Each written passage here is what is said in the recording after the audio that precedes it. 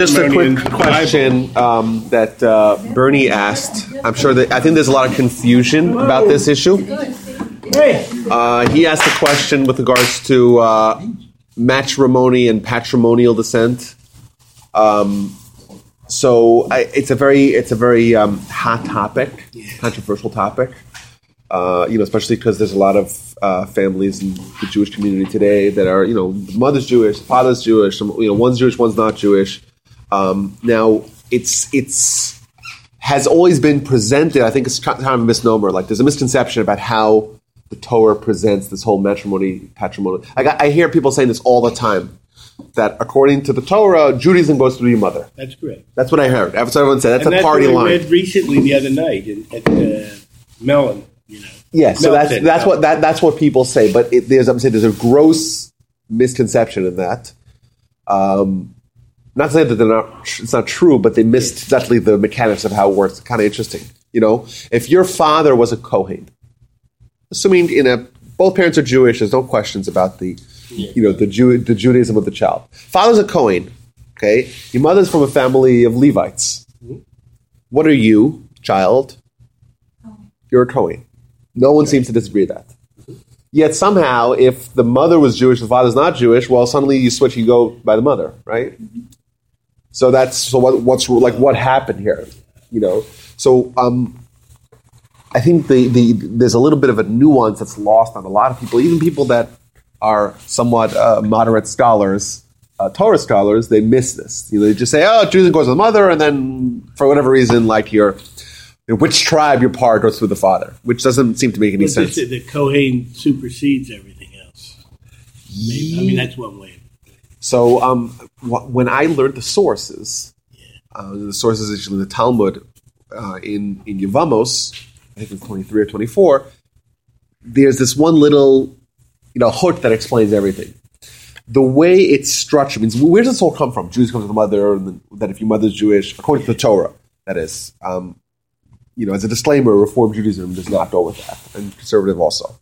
But where does it come from? It comes from a verse in the Torah. The verse in the Torah says that if a Jewish man goes and sleeps with a non-Jewish woman, then the child's not going to be Jewish. That's what the Torah says. But conversely, the child will be Jewish. Does it say that? Well, that's not an interpretation. Well, where did I read? Now the rationale for it. It's not considered a marriage. You don't need to get all this stuff. Yes, that wouldn't be considered a marriage. Yes, so yes, but it will be a halakhic marriage. Now the rationale for this is very important. We always know who the mother is. Always. We don't always know who the father is. Right. So when you have, like you said, from the halakhic perspective, if a husband and a wife, if it's not a halakhic marriage, how do we know that that the husband is indeed the father? How would you know that?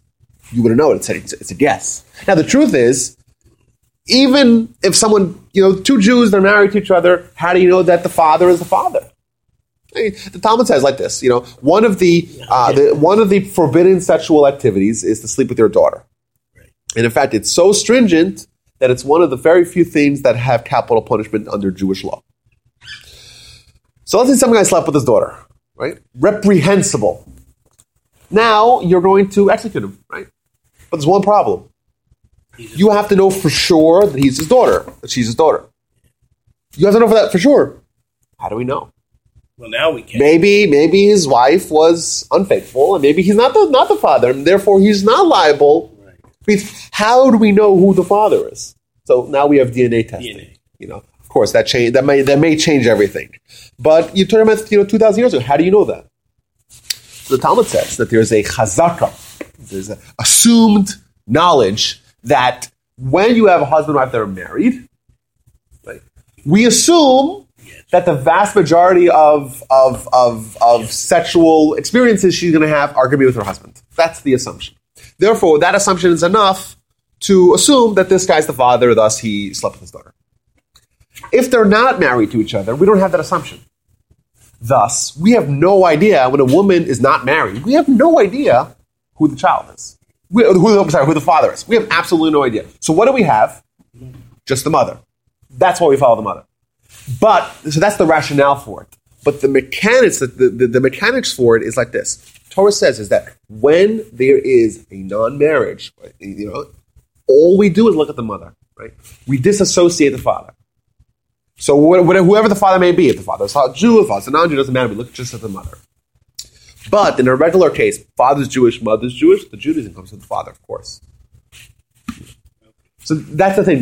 People take the halacha and jump to their own conclusion. Right? All the halacha said is that in a case where there's a mixed marriage, we don't know who the father is. We just follow the mother. That's what it says. We disassociate the father. We don't look. We don't look at the father. But in a typical case, of course, the Judaism and everything goes through the father, just like the Kohen. If he's a Kohen, father's a Kohen, child's a Kohen, father's Levi, child's a Levi.